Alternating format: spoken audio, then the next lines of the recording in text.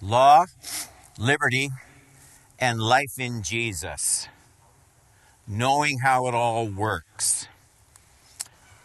We're getting there, working our way through the book of Galatians.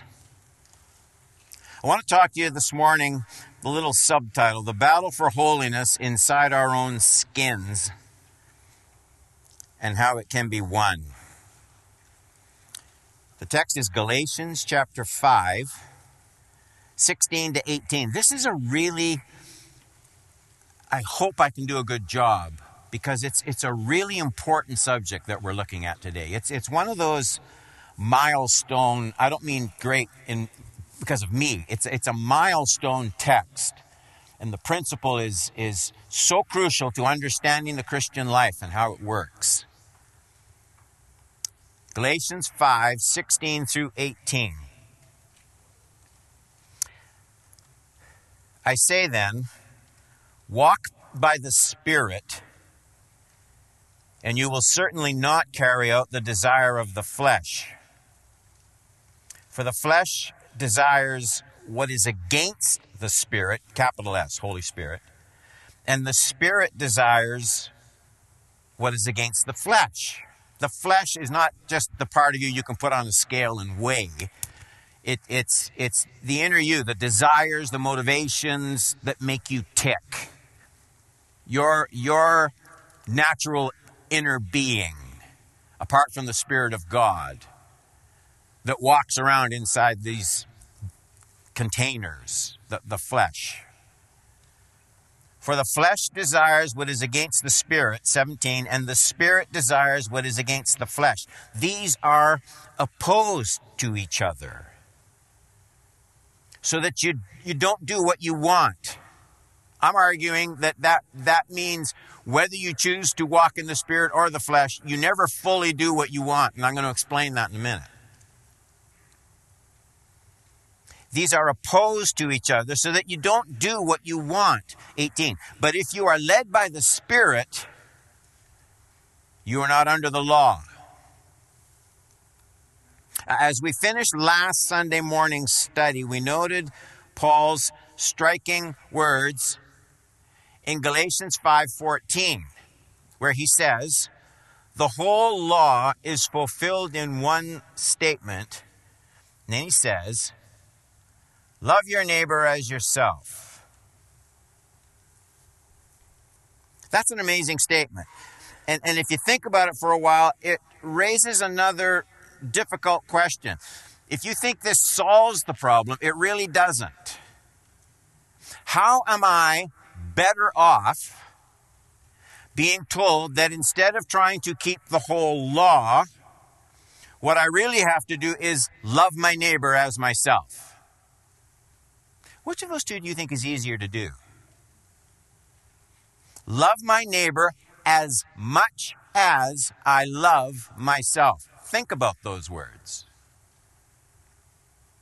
I am to care about my neighbor's unemployment as much as I love my own job. I am to be as concerned about and work as hard to alleviate my neighbor's hunger as much as I love eating my own food. I am to lay down my life to reach the lost as much as I enjoy worshiping Jesus. I am to actually enjoy giving away my wealth to God's kingdom as much as I enjoy renovating my house or flying to Miami in February. Who can do this? Who can do this? My point here isn't to lay condemnation on anyone. I'm talking to me, too. I'm simply trying to point out that anyone who thinks that's a simple command, love your neighbor as yourself, they only think it's simple because they haven't taken the time to think through all the details of what that means. It's incredibly demanding.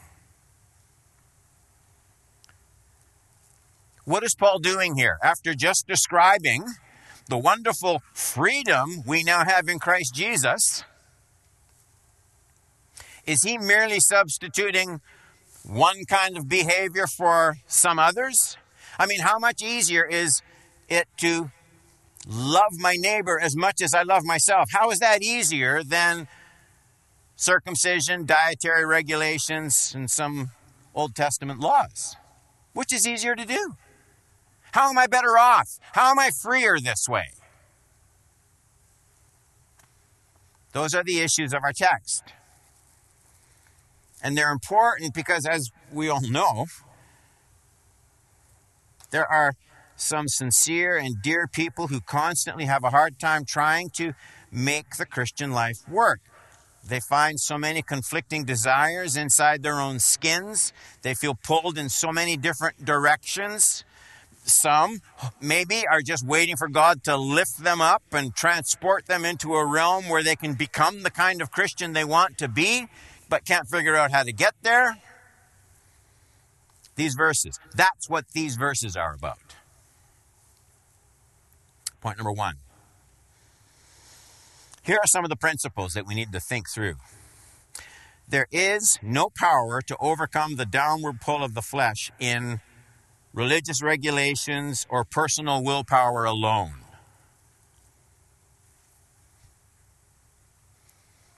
I say then, walk by the Spirit, and you will certainly not carry out the desire of the flesh. Those words kind of hearken directly back to Paul's words in 5:13. If you have Bibles at home, make sure you look these verses up. For you are called to be free, brothers and sisters. Only don't use this freedom as an opportunity for the flesh, but serve one another through love. So, our freedom in Christ, it must be understood as freedom from sin, never freedom from the will of God, right? It's freedom from sin. It's not freedom from following Christ. We are, as Christians, set free from the law as a means of earning merit before God. We're set free to follow God without condemnation. We are set free to love God with all our hearts and love our neighbor as ourselves. But there's a problem with this freedom. While we're free from the law, free from condemnation, we really aren't free, and we're not promised to be free from some of these desires of the flesh that we carry around.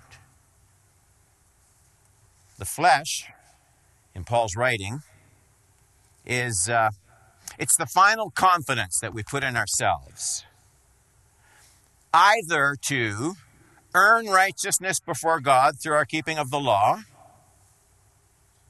That's one manifestation of the flesh. Or 2, to cast off all law and pursue our own wills and our own desires in our own way. The casting off of any restraint. So the pride of the flesh in keeping the law, or the licentiousness of the flesh to do our own thing. And neither one of those are going to work. Those are both manifestations of the flesh.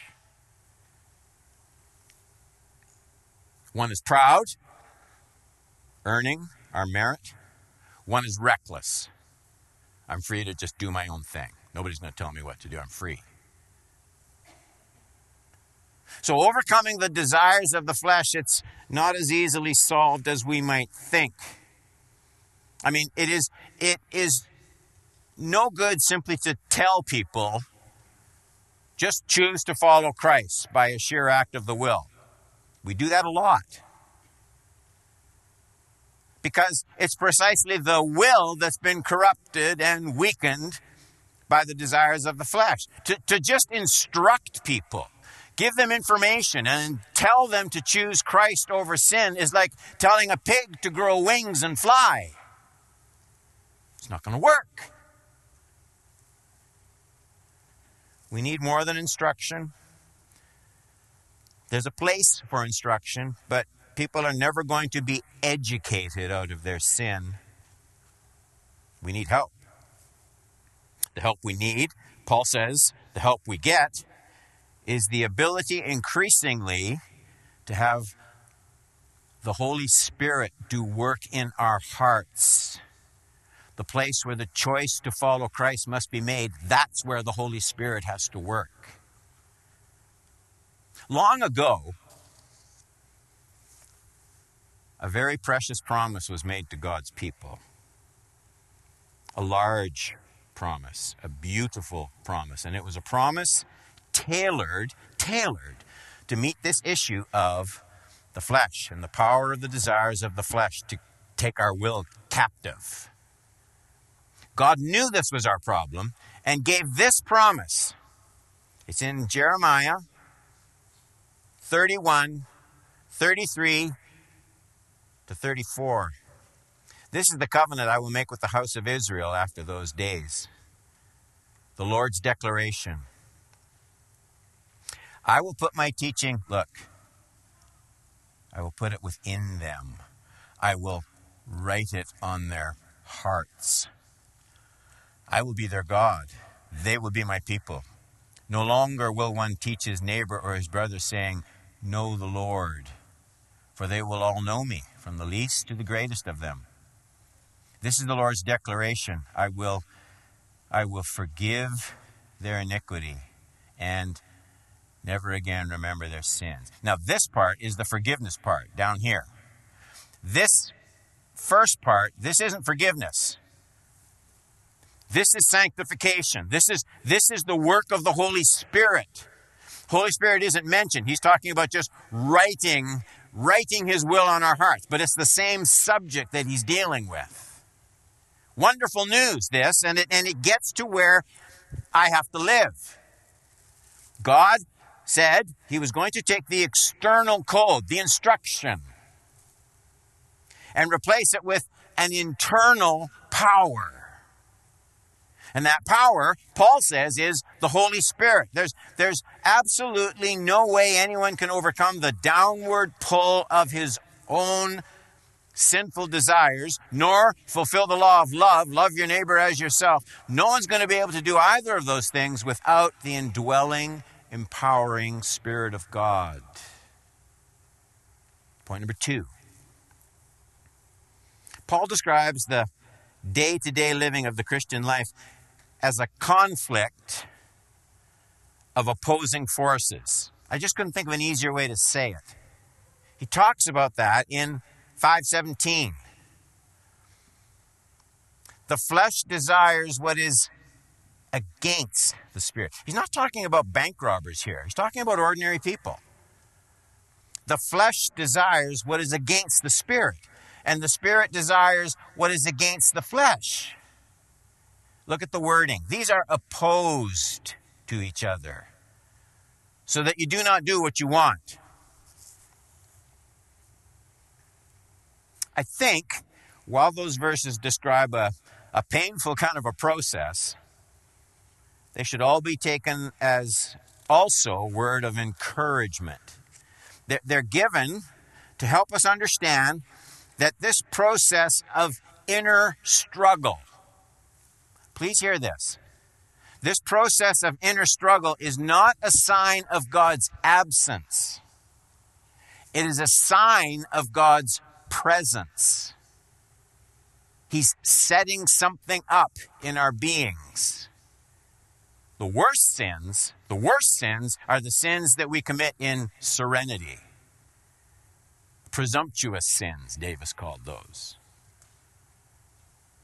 So the role of the Holy Spirit is to come into my heart and set up an internal conflict with the desires of the flesh.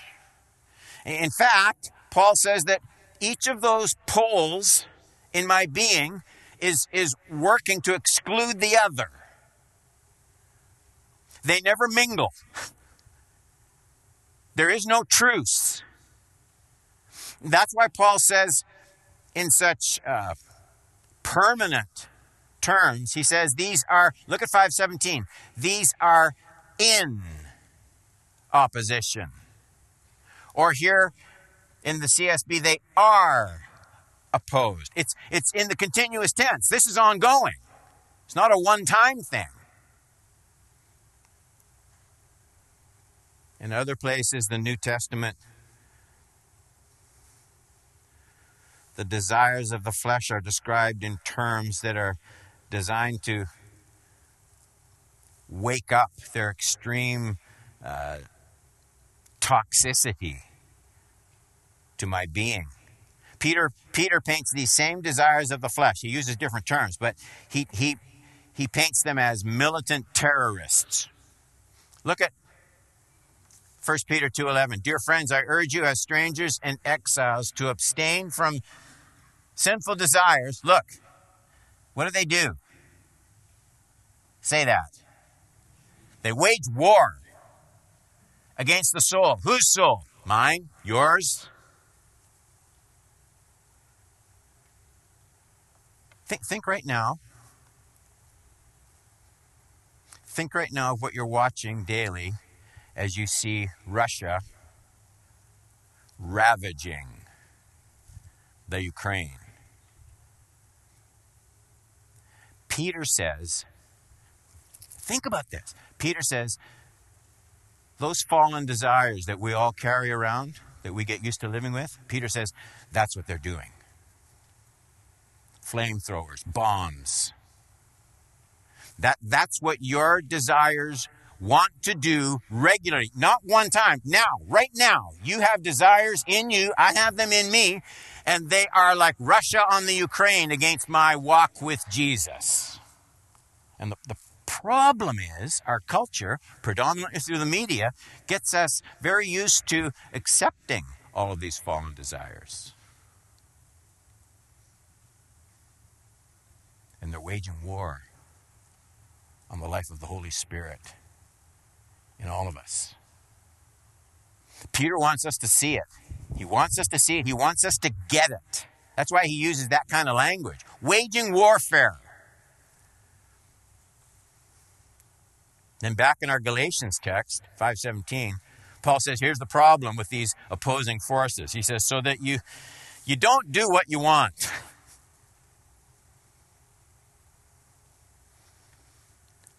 In a moment of absolute honesty, I'd like everyone who has ever had a moment where you really didn't do what you felt you should have done.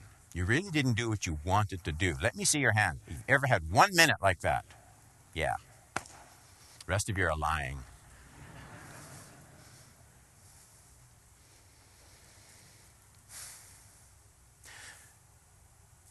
Now comes the interesting question.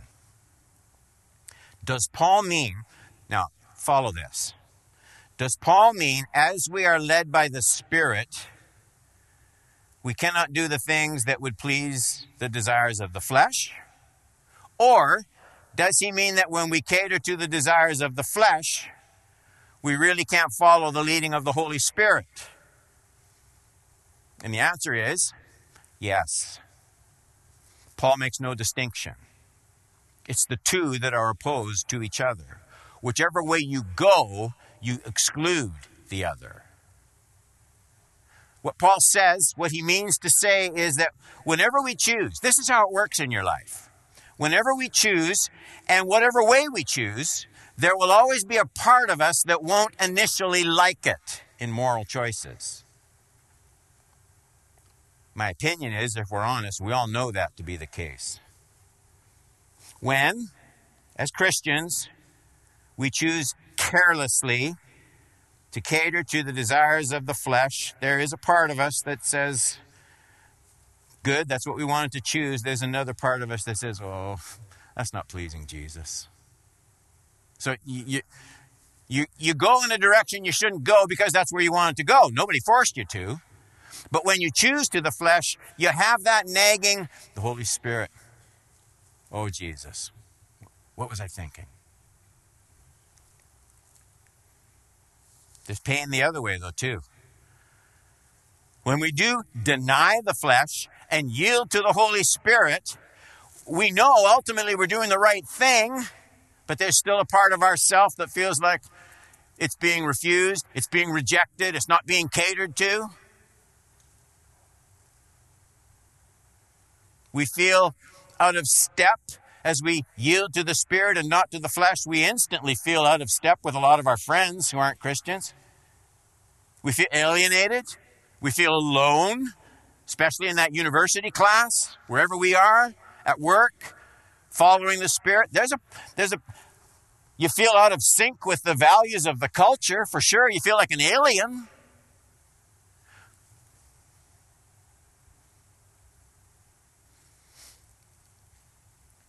Whichever way you choose, there's going to be some reluctant part that gets dragged along. When you choose to the flesh, you sense instantly you're not pleasing the Spirit. When you choose to the Spirit, there's a big chunk of you that feels out of sync with the way everybody else seems to be living life. What are you missing that they're getting? Remember, this battle itself is not a sign that you're unholy. It's a sign that God's Spirit is present. It's there. It's at work in your heart. Paul is simply calling us to remember how we are constituted as persons indwelt by the Holy Spirit. And the person who just stands still until the waves of glory carry him into wonderful Christian holiness is going to wait a long time. A long time. Point number 3. In the life of the Spirit, you have to walk before you can be led. And I want to point out where I get those terms. I think Paul uses 2 terms. And I really, even if you don't normally look up verses for yourself, don't just read these on the screen. If you've got a Bible or an iPhone or an iPad, mark these verses. They are crucial verses. Paul uses a term to describe my role in holiness, and he uses another term to describe the Spirit's role in my holiness. Here are the 2 texts. 5:16. I say then, here's term 1. That's 1. Walk by the Spirit, and you will certainly not carry out the desire of the flesh. That's term 1. Term 2. But if you are led by the Spirit, that's 2. You are not under the law. So there was, if you remember, walk, led. Isn't that beautiful writing? My own feeling is Paul is not merely using 2 different words to say the same thing. The 2 terms are almost the same, but not quite. I think Paul is moving on to deal with the heart of the issue that we all need to grasp. If the power of the Holy Spirit is what makes living the Christian life doable, remember the promise from Jeremiah? If it's the presence of the Holy Spirit that makes the Christian life doable, well, how does that happen in my life? I need to make this work. And a big part of the answer to that question lies in understanding that it's a mistake to try and do what only the Holy Spirit can do in my life. And it's a mistake to wait for the Holy Spirit to do in my life what God has called me to do. Okay? And I think that's why Paul uses those 2 terms. Walking in the Spirit, being led by the Spirit. Have you ever tried to lead someone anywhere who refused to move? Can you just sense the impossibility of that? So Chris, come on up here for a second. So I want to lead Chris, and Chris doesn't want to go. We're going to go to my office. No, we're going to go to the office. This isn't going to work, is it? I mean, sure, I know what you think. I could slap him over my shoulders and just carry him. Okay,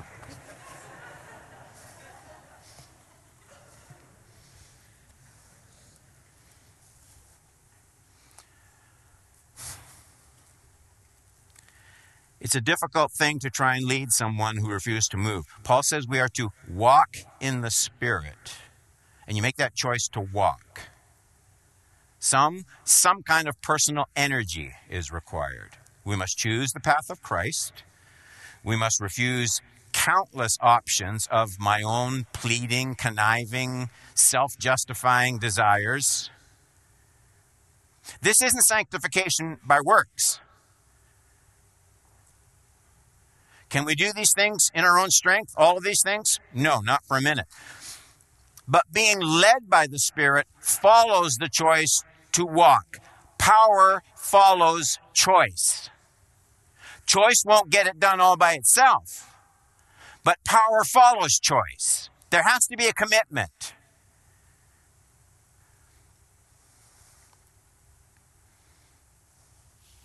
He will never make the choice for me to walk. The choice is mine. The resources are His. I know that sounds simple. It gets missed over and over again. There are too many examples to even begin to list.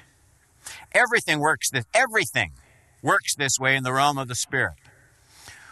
We can do our part, and we must do our part in order for Him to do His. Only the Holy Spirit can bring the power of the Word alive so that it's feeding, transforming.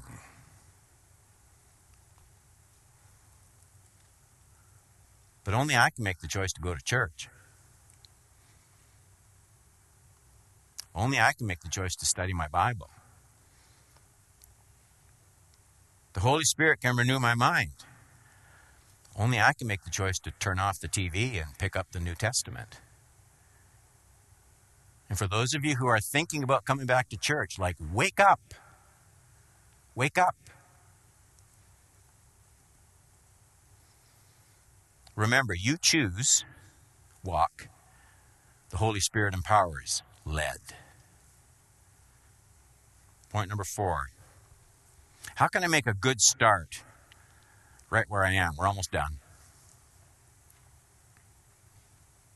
I said earlier that everything starts with the choice to walk. But even that doesn't quite get at the whole thing. I mean, no one makes a totally cold, detached choice. We choose certain things because, in some obvious ways or less obvious ways, we choose certain things because we're motivated to make that choice. So I want to get back to the roots, back to square one in our search for being led and empowered by the Holy Spirit. We need to look at what is behind the choice. What makes us choose to walk in the Spirit when Paul already says we're going to be dragging a big chunk of the flesh around with us? And the answer to that key question was hinted at earlier in this very epistle.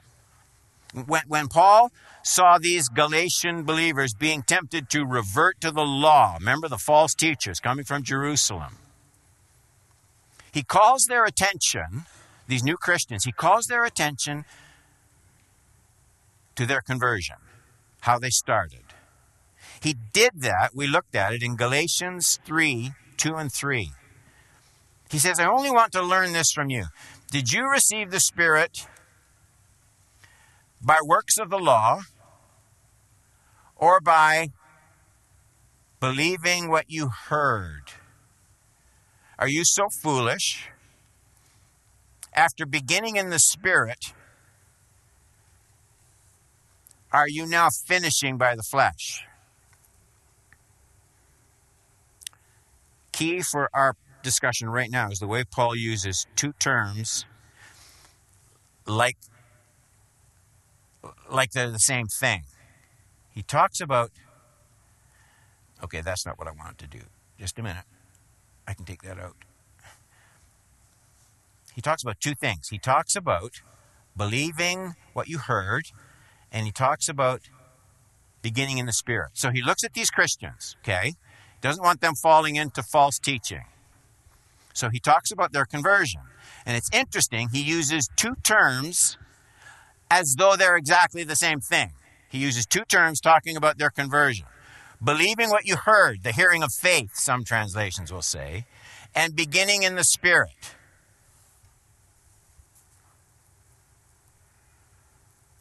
The life in the Spirit and the hearing of faith seem to be, in Paul's mind, the same thing. The hearing of faith is what pleases the Spirit and what yields to the Spirit. And the Spirit is the one who empowers us to overcome the flesh and fulfill the requirements of the law. So the hearing of faith is what motivates the walk in the Spirit. We're not out on a limb here. We're not out on a limb with this teaching. Peter makes it even plainer, the exact same idea. Just so you follow me, what I'm saying is this power to walk in the Spirit. You make the choice to walk, the Spirit leads. But what motivates? What helps me to make that choice?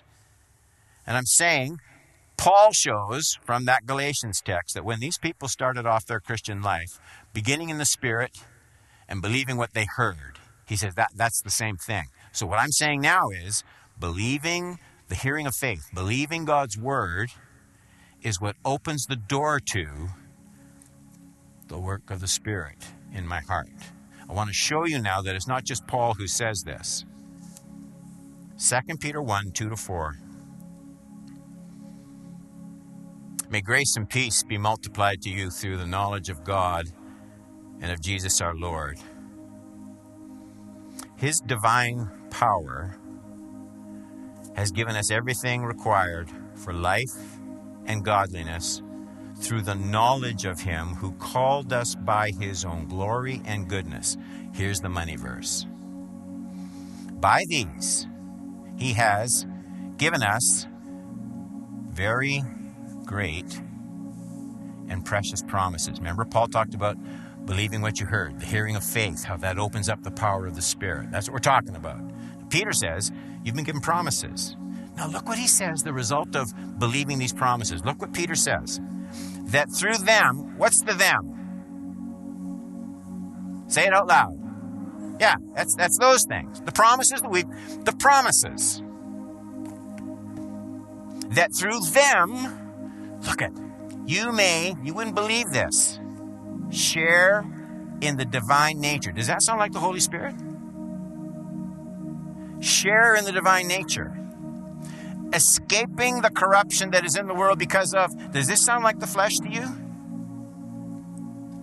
He's saying exactly what Paul says. The hearing of faith. Now, putting a bow on it. If you want to increase your capacity, if you want to increase your willingness to walk in the Spirit so your life will be led in the power of the Spirit, here's what you should do. Regularly, constantly, get this book out. Get this book out and find promises. Look for promises. Mark your Bible. Circle every precious promise you see. Don't go to sleep at night without reading 5 or 10 promises. What will happen? Well, you may share in the divine nature. Escape the corruption of evil desires. Are you doing it by yourself? No, the Holy Spirit. But that's why Paul says to these Galatian Christians that the Holy Spirit, you began in the Spirit by believing what you heard. Peter says the divine nature comes through believing, claiming the precious promises. You won't get this from Netflix.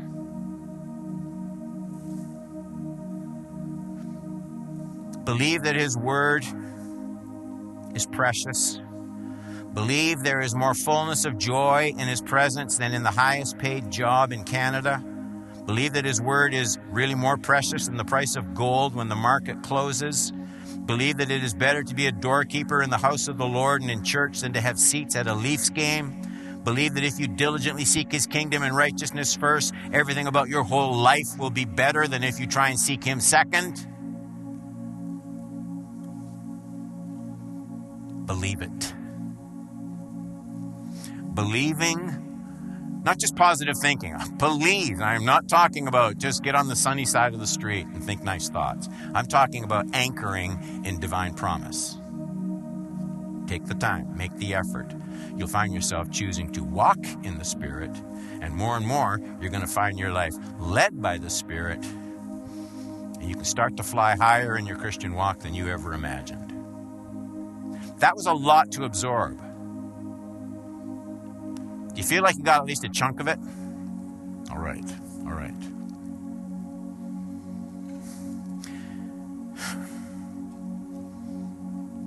We don't want to be scrambling around trying to make moral adjustments in our lives by ourselves. There's a pattern.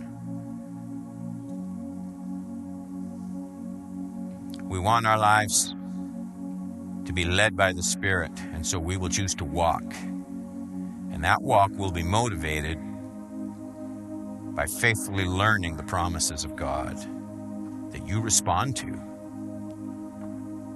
And so bless the truth of your word to our hearts.